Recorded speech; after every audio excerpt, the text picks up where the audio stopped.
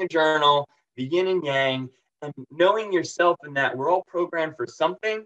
And it's not necessarily that we want to deprogram entirely, but we want to make our programs help us reach our goal. So if our goal is selling a book and we have reactions that are going to hinder us selling that book to more people, we want to wipe that out.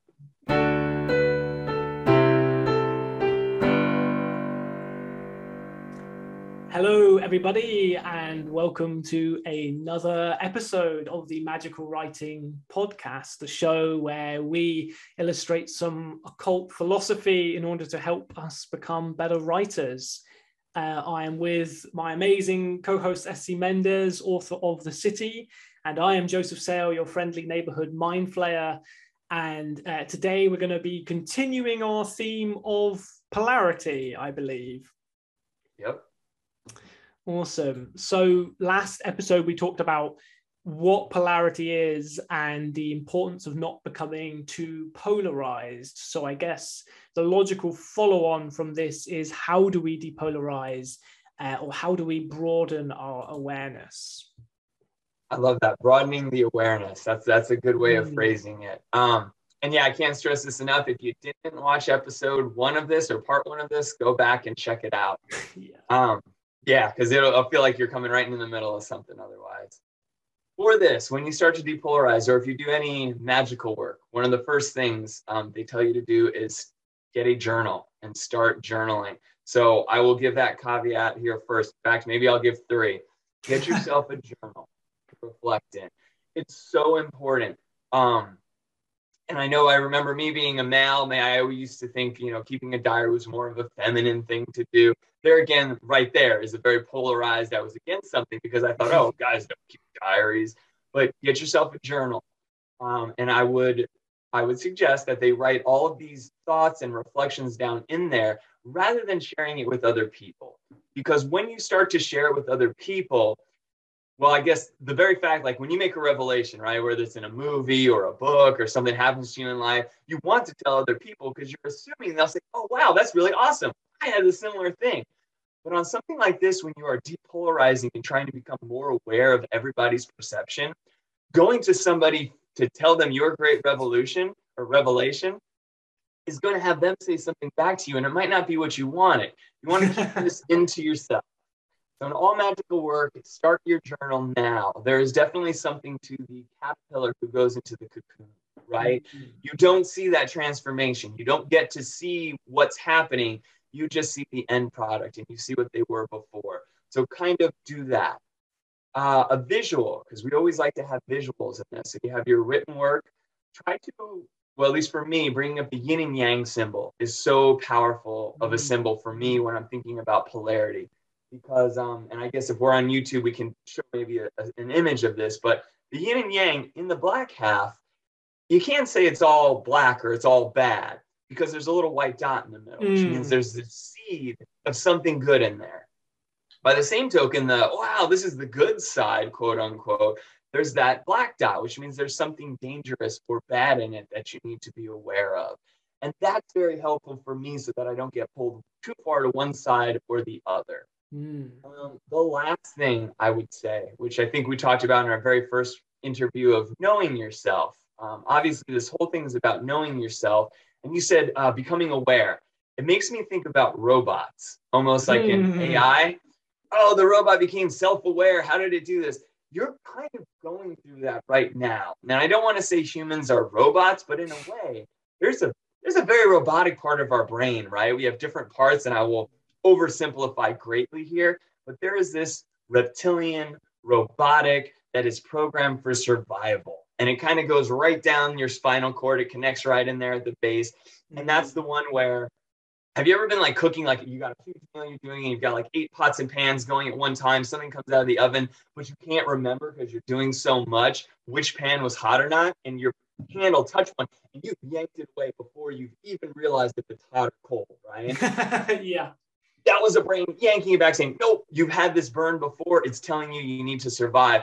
We have the same thing in other aspects of our personality. Something happens to us, we immediately react without thinking about it.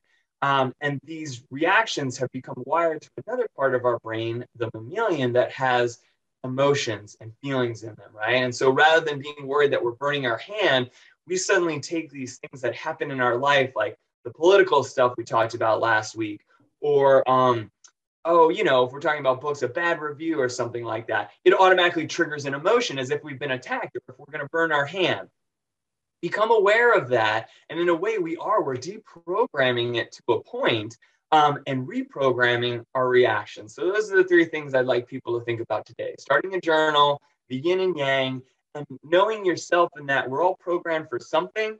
And it's not necessarily that we want to deprogram entirely, but we want to make our programs help us reach our goal. So if our goal is selling a book and we have reactions that are going to hinder us selling that book to more people, we want to wipe that out. So I guess that's the starting point for it right there. With that in mind, what can we do? My first thought was, you got to read more negative reviews of your own work. Do you do that, Joseph? Do you ever go through and read those 1-star reviews? I do. And, the sin of pride is strong in me.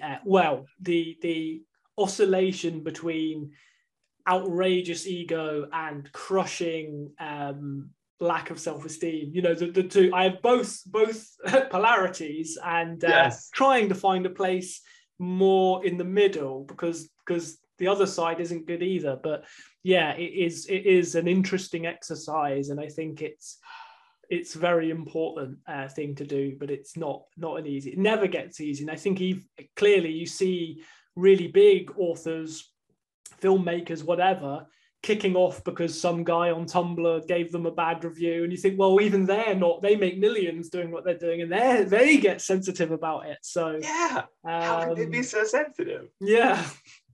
But I'm glad you said it's something that everyone struggles with, because originally I want to say, younger writers. And then I was like, no, you can't say that, because I feel the same way sometimes. And we go through it. So in an interview I did last week with one of the people from Mom, her name was Christina Pfeiffer, Mothers of Mayhem. So they kind of splatterpunk stuff. She was interviewing me, and she asked the question, what's your favorite short story that you've written? I was like, you're not going to like my answer, because it's every short story that I'm currently writing is always the best. It's the best thing since sliced bread. Obviously, you're writing it. You're pouring all this time and effort into it. You must think it's amazing.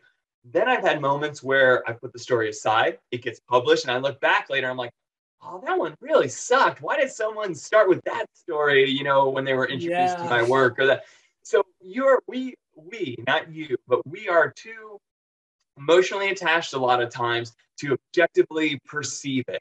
So it's good to read all those 1-star reviews and just see what people thought, and not getting mad about it, but just reading it and absorbing it and taking it for what it is. And if you can find something in there that helps you out, great. Or if you could see why there's maybe you find a trend, right? That a certain type of reader always finds this problem with your writing. So is it really a problem with your writing, or is it something in that particular person? So definitely read the negative reviews of your own work.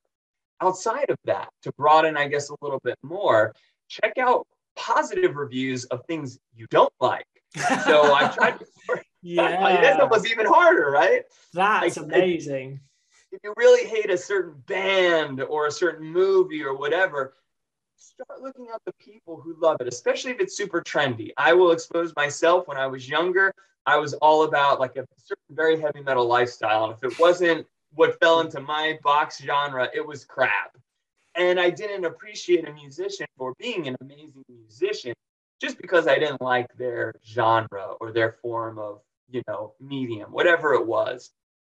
But if you can start to see what other people like in it, that's fantastic for you. It opens that awareness. You stop being so polarized to one side or the other. And depending on what your goal is, you can really look into some trends that people like. So maybe if your goal, rather than just writing a book that you love, let's face it, some people, their job is, I want to be an author who makes a living out of this. You can't always write what you want, I guess, and expect everyone to love it and be a best-selling author. You sometimes have to write what the people want. So that's really good in that regard. The second thing that I would recommend that people do is find trusted beta readers for your story. So these are people who read them before the general public, or get in touch with a writing group who you think is willing to tell you the truth about your work. Yeah. That's always difficult, right? Even with friends, you think a friend will tell you the truth, but they know all the blood, sweat, and tears you put into this. Yeah. So maybe you're better off with the writing group, who it's like our job to all tell each other the truth about stuff. The other way this can help to depolarizing you, and again, I'll relate to something in another episode I do a show called Horror Business, which we have to have you on there sometime.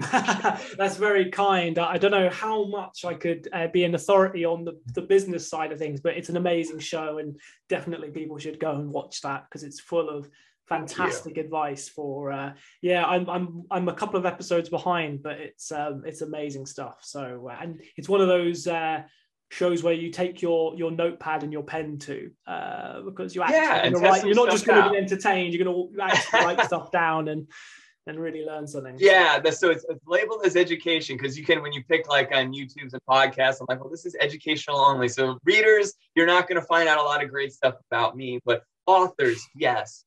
And one of the things we do on there is we don't give people an answer. And I think that does bother some people because they're very used to saying, this is what you do, this is what you don't do. And when you're in these writing groups, you watch these other podcasts that are educational, you start to find out, and I think someone mentioned this in one of the writing groups that I was in, they said, yeah, it seems like there's no one right way to publish a book. That's absolutely correct. Yeah. So what worked for me won't work for someone else. The best I can do is tell someone my experiences. So if you get in these groups, you get to hear from all these different people, and they, trust me, they want to tell you. So they might be polarized. You be unpolarized. They might say, when we talk about social media, they'll say, oh, you got to be on Twitter. If you're not on Twitter, you're a fool. Well, guess what? I don't care for Twitter. There are reasons I don't care for Twitter. And it doesn't gel with my personality, and I know myself. So that doesn't work for me. Stay off of it. But it's good to find out why people do like Twitter, because if it gels with one of your personality traits, or you've got someone in your corner who's a supporter who can be on Twitter, maybe they can help you navigate that and be like your cheerleader in the Twitter arena while you do other stuff, where you are better at. They'll tell you why they love self-publishing, or why they'd never self-publish again. And you just get to sit back and objectively say, oh, that's very interesting. Oh, thank you very much. You don't have to weigh in and say it was good or bad. And then you get to test all these things out and get everybody's experiences. So again, it's kind of seeming weird. You're this voyeur in the room looking and everything. You're listening. You contribute, but you don't contribute so vehemently as these other people do because you want to learn from them. And I guess the last thing, we as writers, I think we do need to be on social media at some point. It is good to step away, to detox. But when you're on these platforms and people send you friend requests, I would say accept them. Accept them no matter what religious background they come from, whatever socioeconomic background they come from, what political background they come from. They reached out to you for a reason. Maybe they simply just wanted to get to know you and see if you were as crazy as some of the books that you wrote about, or find out something. Doesn't matter though. They took an interest in you for some reason. So watch their feed, accept them as a friend, and see if you can check out their news feed without being triggered or feeling the need to verbally interact with them and tell them they're wrong about something. If that makes sense. You can see all their stuff about, we talked about what was polarizing, right? COVID and religion and politics, all the things you just mentioned over and over again that trigger people. See if you can just empathize or understand their point of view while still disagreeing with it internally. That's super important. I'm not telling people you have to change your mind. I'm saying you have yourself anchored somewhere, and let's say it's something you completely disagree with. Could you still understand why that person has that viewpoint? In literature, I guess this is like a villain, right? When I read a villain, and I've gotten so much feedback sometimes from fans and reviewers like, why did this villain do that? Well, he was a bad guy. It's not like I was condoning it. He's a villain. That's what he does. Yeah. So, but if I get their backstory, and there's a couple authors who do this so well, and sometimes the story calls for it, sometimes it doesn't, but in a novel, if I can understand why a bad guy is bad, it messes with me. And I actually really like it, but I also hate it. That's what makes a story more powerful. And if you can make a reader almost identify with the bad guy, you've really opened them up to self-reflection, and you didn't just entertain them, you might have possibly changed their life. So those are the three things that I would say to start with that are very tangent. They're not in the metaphysical, esoteric realm. You can do those today, right? Yeah, absolutely. That's really fabulous. Thank you so much for sharing that. And I totally agree that like villains are meant to be our shadow self. They're meant to challenge us and poke holes in our philosophy. And as you say, a lot of people now say, "Oh, this character did this, and I don't agree with that." But that is like the purpose of a villain. It's their job to like hold up that mirror and show us a side of ourselves that we don't really want to look at too long, but is there regardless. Absolutely. Which now I get to kind of be the interviewer and give you a question, because you know a lot about getting into characters' heads, and that's really important. I think we talked about the fact that sometimes when we write characters, I know for myself this happens, I write them a lot of times as how I want to react, which is really, really bad. It's not good, because I don't want to be these characters. They need to be a villain. And so you have an activity that you shared with me that I thought was awesome, and it was about mind mapping and kind of how you can step maybe a bit into the character's head, because you got to get out of your own. So could you share with us how mind mapping works? And the ability to use that to motivate a character? So, in fact, you say mind mapping, but we more specifically, because obviously a lot of people have heard of a mind map, but we have what we call a motivational map, which is was actually created by my father. So massive nepotism here. Like I do have a stake in this, but. But it's an amazing tool, evidence-based tool. There have been 5 books published on it by Routledge, which is one of the biggest academic publishers in the world. It's a really incredible way of looking at human motivation, and it's different. The key thing to start with is it's not like a personality profiling tool, because that is measuring the 20% of you that is more kind of genetic, biological, fixed.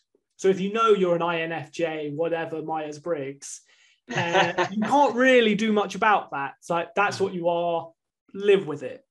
Right. But your motivations change over time. So your motivations are experiential. So they're the 80% of you, the much larger chunk that is actually informed by your experience. So that's a key thing to say about it. The second is that it doesn't stereotype, because we have what we've identified is that there are 9 energies that drive human behavior. And we actually have all 9 of them. All of us have all 9.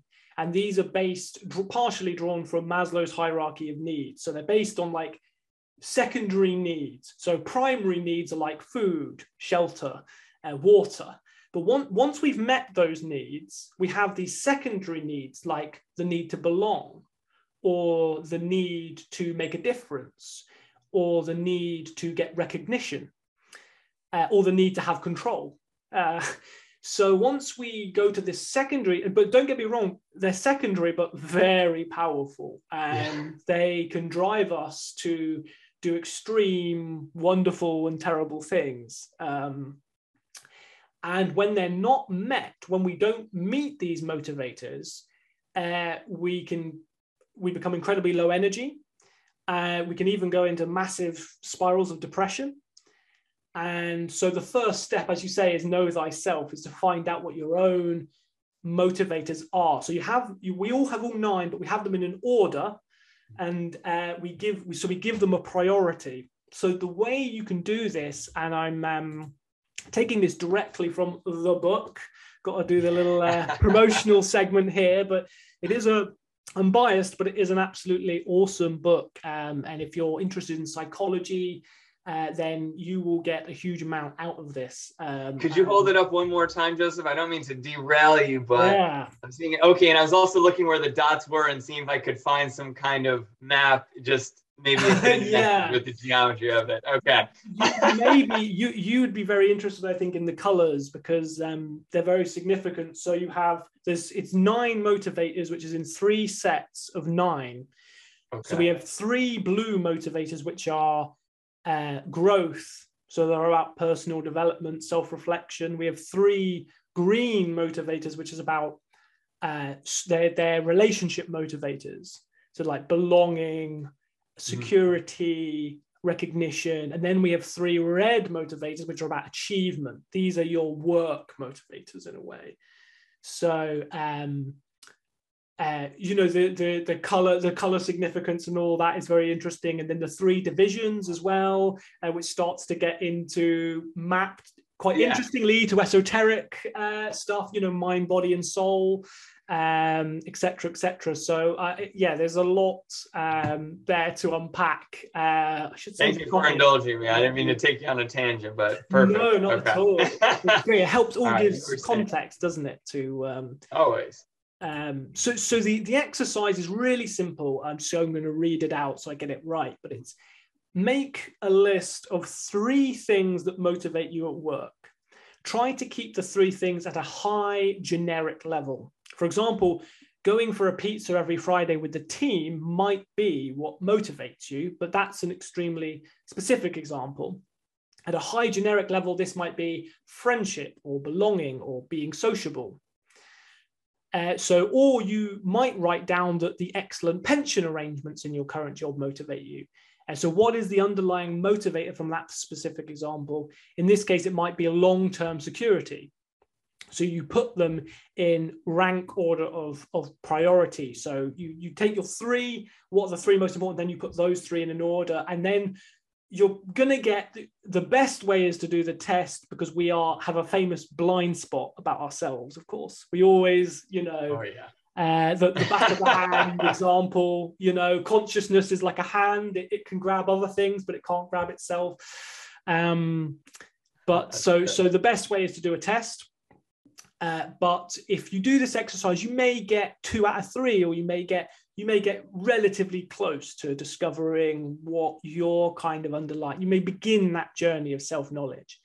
But then the really interesting part comes, as you were saying about broadening the awareness, is taking it out and thinking, well, what about your co-workers? What about your boss? What about your clients? What about your friends? What about other people? And then doing the same exercise for them, and actually trying to figure out what their 3 motivators. And then, of course, you'll notice interesting patterns. So I won't go in detail of all the 9 motivators because we don't have time or space. But for example, the spirit motivator desires freedom and independence and autonomy. So if that was your number 1 motivator, you're a free spirit. You probably like to go traveling a lot. That really energizes you. You like to have control of your own time. But the director motivator likes to micromanage and have control of resources. So when you have a director motivator as a middle manager in a company, managing somebody who is a spirit motivator, this is going to cause massive problems, because the director wants to control people and things, and the spirit wants to be free. It sounds obvious, but it's amazing how blind we are to these very simple things. And we tend to conflate these energetic clashes with political or sociological or personality things. We say, this person's aggressive, or actually that person may not be aggressive at all in many other contexts, but when they feel that their energy is being blocked, their drive to direct or to be free, that's when we see a form of aggression, or that's when we see, and of course, if you gain awareness of this, then you can handle these situations a lot better. And the final thing to say about this is the Alan Moore quote, "Words give the means to meaning," and with that comes the enunciation of truth, is that when we have a language and a metric, it becomes neutral. So rather than me saying, "Oh, I don't like it when you control me, SC," instead I say, well, you've got a director motivator, I've got a spirit motivator. How can we resolve this? So it creates a neutral language that you can actually talk about these things openly without running into the risk of offending people or having arguments or it getting personal. It's not personal. It's about these energies that we all have. And the final thing, actually, I should have said earlier is, of course, all the motivators are equal. There's no, oh, well, you're a creator motivator, that's better than a builder motivator, which is like builder is the more a monetarily motivated person. Like they want a physical manifestation of their success. whether it's a house or it's a car or it's a bottle of wine or big paycheck like that. They want that, but these things are all level, man. There's no hierarchy or priority. It's just where you're at now, and it can change. So when we give them the meaning, right? We give them the meaning. It's important to us. Yeah. And that's another key thing, is when you can just do the map and you get the report, and the report is incredibly useful. And that's, if you did that, you'd get huge benefit. But we obviously have coaches who go through it with you and explore, well, what does this motivator mean for you? Because it is different for everyone. And one person's builder is not the next person's builder. So I hope that was a comprehensible overview and work to answer the question about how we can use this concept of motivations, which underlie values, which underlie personality, to kind of really get a sense of where people are coming from and why these behaviors are happening. And in turn, of course, we can use that in fiction. But I'm getting ahead of myself with that. But no, this is really good. I think you explained it really well, and it already sparked off some things in my head that I was thinking about it. Our societies also have, as you were saying, we have almost unspoken motivators in our world. And I think a lot of times some of the depression for people is when they get into, you didn't just get into the society, but if you get into a job where their end goal, sometimes the conflicts we have is because the end goal of a company is money. That is their motivator. They have it written into a corporation's thing, is they have to do what's best for the company shareholders, which is money. Yeah. If you're someone who really wanted to expand or grow, or you're the spirit one and you just want to make the best product, you might really do miserable at this company who didn't actually care about the best product. They said they did, but they cared about money. It's really interesting because we can literally show this now through data. So companies will say, these are our values: integrity, creativity, and sociability or whatever. Then you do a map on the entire organization. You map 2,000 people, 200 people, whatever. Analyze, you can put that into an organizational map, which collates all the data. And you say, actually, their number one thing is something completely different. So actually, how are the values being lived if those 2,000 people are actually all motivated by something else? And as you say, you map the top brass, as we would call it here. Mm-hmm. You map the CEOs, the SCFOs, they're all builder number one. Then you map all the people at the middle level and they're all something else. And then you map all the people at the kind of, the implementation level, they're something else. And then you think, well, no wonder these people cannot communicate with each other. They are all completely coming from a different headspace. So with the visibility, and the motto of maps is making the invisible visible. I like that. Yeah, well, and of course, there is an esoteric connotation to that as well, of course. But manifesting what is unseen, which are these energies and these human drives, really can open doors for amazing corporate. And of course, some people as well, it's a real groundbreaking moment for them. They realize that their whole life they've been in a job or a marriage or a situation where they've been directly against their own deepest inner want, their deepest inner drive. And it's quite heartrending when you see that and have those conversations with people. But the great thing is they've done it, so they can make the change if they want to make the change, They can make the change if they want to. That's powerful. And they can also maybe start to see it, not that it wasn't them that was the problem. It was more the situation, but it was them remaining in the situation, that problem, not knowing themselves, and then they can get out if they want. There was another thing he said that really, it brought me back to that robot thing that I mentioned, that there is a large chunk that isn't actually you, that could be changed. All these things are equal. You just have to decide, and we give value to a certain thing. So money might be the most important motivator at one point in time, but it could change to spirit, and it can change as easily as you deprogramming that mind, right? And switching your awareness to something else. And so I think that's important to mention. And I usually get a lot of grief when I tell people, well, there are memes that go around on social media, like, if you can't have me at my worst, then you don't deserve me at my best, or just accept me. This is the way I am. Like, well, that doesn't have to be the way you are. You're that way now because of your experiences, your paradigm. Maybe you react a certain way because of it. If you don't want to react that way, again, like you said, you have to want to change it. You could change it. You could override the bad experiences you had and accept them and reprogram yourself to not view them in that threatening manner anymore. So this goes entirely with everything we've talked about. It's so great. And then I guess the question going from this is this what you would do for a character? Would you take this, and pardon me for saying mind mapping, it should have been motivational mapping. Do you take this motivation map to a degree, maybe not all of them, and how do you apply it to a character when you're writing it to get into their headspace? Because it sounds like that's what an author would need to do.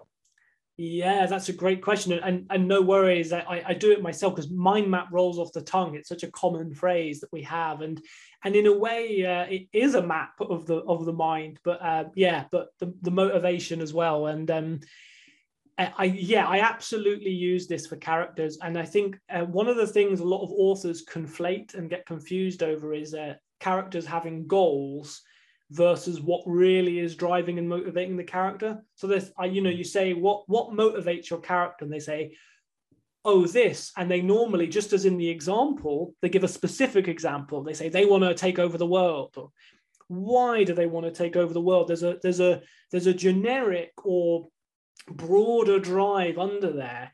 Is it the desire for control, for example? Is it the desire for Searcher is to make a difference? And Searcher is one of the brilliant motivators because my crazy serial killer villain Smiley is a Searcher, I think, because he in his head he is making a difference. He's making a positive difference. Like the rest of the world doesn't see it that way. They see him as like this crazy psycho killer, but him, he's enacting a ritual that's going to save the world. And so he's driven, he's like a believer. So bearing that in mind all the time I was writing the character helped me to make him, I think, feel more credible than just your standard loony villain doing evil things for evil reasons. It's like he genuinely is driven by this energy of making a difference. He genuinely believes what he's doing is the right thing. And you can make this as complex or as simple as you want. You can do the full 9 in order.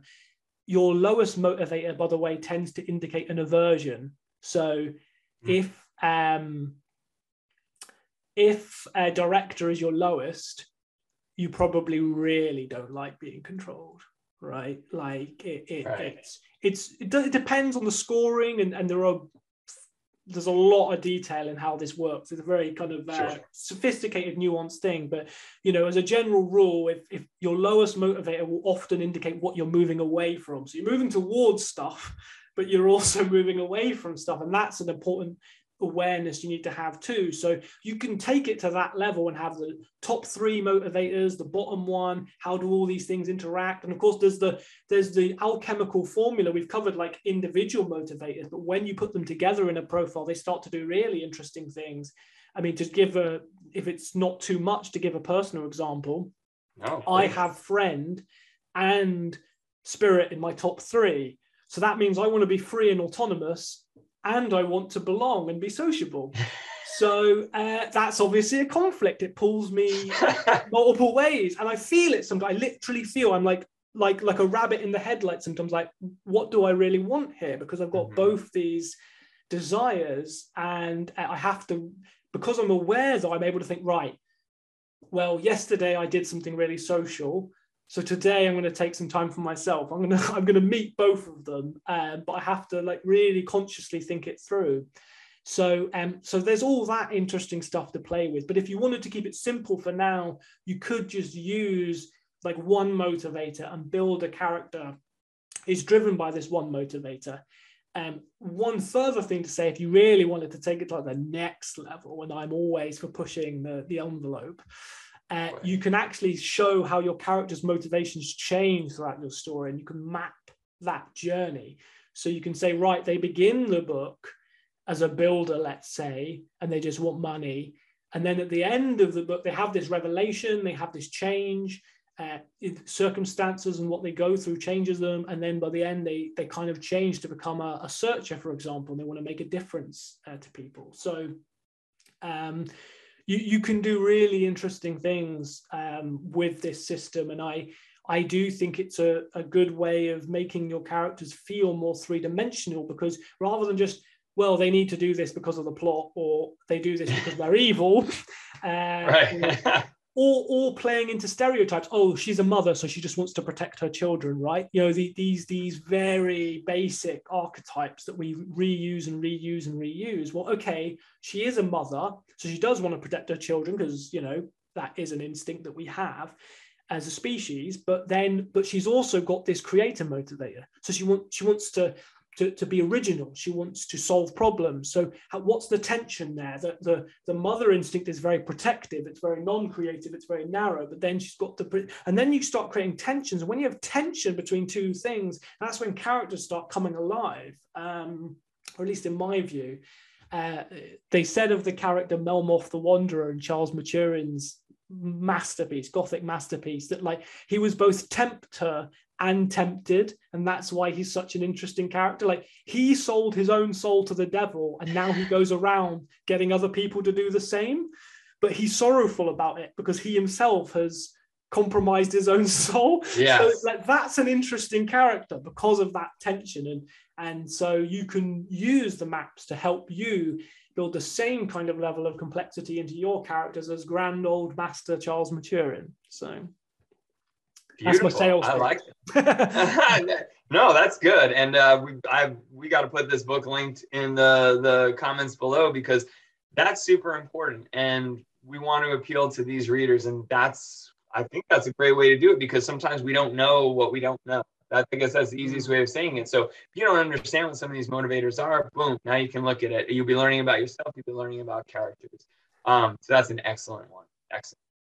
Just to add, actually, that's very kind to put the link in the description. And actually, if you read the book, there is a secret code in each book to get a free map. So you have, if you buy the book is priced at kind of business pricing. So it might be slightly higher than one would normally expect, but it also does include a map. So that is a worthy investment. You get the book, but you also get the tool in it as well. So that's very cool. Okay, I like mystery codes too. I thought that would appeal to you.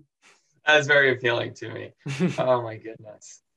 Well, I guess if we are going to segue from motivation and tie motivation in to polarity, because it's kind of, there's a link there, but to make it more explicit for people, in the last video, we sneakily touched on the High Priestess tarot card, which I can put up again on the screen, and two pillars either side of her representing two extremes, the pillar of mercy and the pillar of severity. And this coming from kind of Kabbalah and some of the occult esoteric stuff we've talked about. So there is a middle way, as there is a middle winding way through the yin yang, there's a middle pillar, there's a middle path. And I was wondering if you could talk a little bit about this middle road and what the significance of it is, and how this ties back in with writing and everything else we've been. So no pressure, big question. Yeah. Let's see if I can do that. Oof. Oh, this huge, it's a beautiful, so the pillars, like the yin and yang, they are a symbol that hopefully in people, it conjures up to them. It's a good reminder. So I think we talked about wearing like symbols, whether it's jewelry, right? A certain ring or a certain necklace or a certain symbol that reminds us of things. These two pillars with that middle kind of pathway is almost the idea of balance, I would say. At least that's what I really think of. And it's harmony with yourself as you get to know yourself and become more aware. As you said, one side is severity and the other side is mercy. And it's important to recognize that loop that we have. Certain bad things are going to happen in your life, but you don't have to view them as negative, but they are going to happen. To say that, I'm like, oh, I just can't wait. And I used to do this, and I don't know if we talked about it before, but I always used to think that when I just got a little bit older, things would get better. Like, oh, when I graduate high school, then I'll be in college or whatever it is you're going to do. I'll be an adult. It'll be so much easier. And then when you get there, be like, oh, if I just get this next job, then I'll be okay. My motivation was all over the place. I just kept thinking that age was going to fix something. Yeah. Like these things that were happening to me were bad, but they never were going to go away. I didn't realize that those things happen so that the good things then can come. So you really have to find that yin and yang, that seed that we were saying. And the balance is kind of that representation of it, I guess. That middle path is recognizing that there are two sides and that sometimes you have to be more severe. And other times, other situations call for having more mercy and vice versa. And so seeing beyond your own perspective can help in this and seeing the bigger picture. Looking back now, and I'm sure you probably feel the same way, some of the stuff that I thought was the absolute worst that could happen to me have turned out to be the absolute best. Yeah. And originally, I'll do a personal story. We were supposed to have this film a little bit earlier. And what happened was I had some life things that came up. And I was really freaked out. I felt really bad. Not one about just missing our being able to do our recording, but these things that were happening, they seemed to be coming one right after another. And at some point, I had to be like, wait a second. These things are not happening to attack me as a person. They're just happening. And I just have to be okay with it. And I have to respond this way in this situation and this way in that one to get through it, to get to my end goal, which whatever that was going to be. So know that these things are always going to happen. It's a flow. It's a circuit. And in the middle, you can see the bigger picture and say, okay, if this is happening now, let me react non-emotionally, if that's what the situation calls for, or give the emotion it warrants it here to get the problem solved and to move forward towards your goal. In the middle path is also a good reminder when you're writing. So you talked about how to map into a character, and how to get them motivated. Well, when I write horror, and obviously not everyone watching our stuff is going to be doing horror, but they're going to have villains, and villains have to do bad things. And I have to get into a headspace, right? To write as the bad guy, to write some of these things. Like I've had family members read my work and like, geez, do I need to be worried about you? I'm like, no. That was a character doing that. I wasn't doing that. So I may have to move out of my middle path for a while, which is difficult for me. And I always want to write stories as this middle path kind of guy, which is not what other people want to read about. They want that struggle, that tension that you discuss. If we always just sit down and have a motivational conversation, like, oh, yeah. I realize we're not gelling. It would be pretty boring, yeah. Because you perceived this word that I used one way and I kind of meant it a different way. Let's talk about that. Like, no, I need to stab you. We need to have a fight. I need to stop you. I need to have all these other things going on. So move into the headspace of the character, but don't become the character. And then get yourself right back out by realizing, oh, wait, I'm in the middle path. That character went to one side or the other, but I did not. And this could be for the other one. Maybe you have a character that is so loving and caring, and they want to do everything for everybody else, and their character is walked on all the time. You don't maybe necessarily want to be that way in life. Yeah. You don't want to be the doormat for everyone just because you love everyone so much. So get out of the headspace and return back to the middle pillar. So it's a good reminder for that. The final one, which I would say, which you already touched on greatly, is that you have moments where you had to go out and be sociable because it's important to you. You also had times where you need to recharge and be alone. In your career, you can apply this middle pillar to the reception of, say, news. And I don't mean world news now, but I mean like you get a good bit of news, right? Oh, you're on cloud nine. I had a great review. I got featured in something, that dizzying high that you talked about. Almost like we're so oh, I'm the best. This is fantastic. I love it, right? So don't stay high on that for too long. Realize it's time to come back to the center point. If you receive bad news, same way. Don't dwell on it for too long. Find the seed that's in it. Recognize that there's a reason for the setback, and then always come back to the middle so you can continue moving forward. If you get too excited about one thing or too down on one thing, you forget the next point. And in writing, just like in life, there's a season for everything. So there is a time period where you have to plant ideas. I've had days where someone asked me what I got done in writing it, and don't feel bad about this. I'm like, gosh, I don't know if I really did anything today. I literally walked and paced my room. I cleaned and thought about things, and not a single idea percolated, but I planted stuff, right? And maybe they'll develop later. So there's a time for planting the ideas. There's a time for grueling hours behind the screen, typing. There's a time for that. And then there's a time for celebration. And there's a time for promoting yourself. And then there's a time for reflection. And then you repeat. And you get into this season and you do it. And you need to recognize that that's severity and that's mercy. And that's the connection of the circuit going. Because quite honestly, I don't love hours and hours of editing my stuff. It sucks, right? Like I've read my story 8 times. I don't want to do it anymore, but there's a time for that. So that's important. And when I'm writing the story, I'm not out there self-promoting and talking about the story. I don't want to talk about a work before it's done. I've done that in the past and it was foolish for me for certain reasons. And so don't do something when you should be doing something else. And if you're a full-time writer, you might be cycling through this in a week. And you really have to start to balance your jobs. If I spend too much time on one thing, have you seen that meme? I think it's a Harry Potter. I forget his name now, but the kid grown up, right? And he's got like 2 guns and he's in a bathrobe on the street. Oh yeah, like Daniel Radcliffe. Do you know what movie it is? It's Guns Akimbo. That screenshot is from the movie Guns Akimbo, where he gets pistols like surgically attached to his hands. Okay. It's such a brilliant meme. Is it brilliant?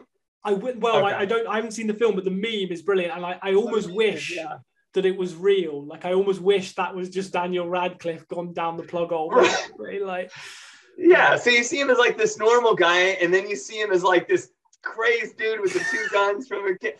And I'm thinking to myself, if I sit in front of the screen writing for too long, I look like I walk out, and I'm like the coffee cup is shaking in my hand, the hair is everywhere, and I'm like, what's happened in the world for the last 3 days? It's like, no, you can't do that.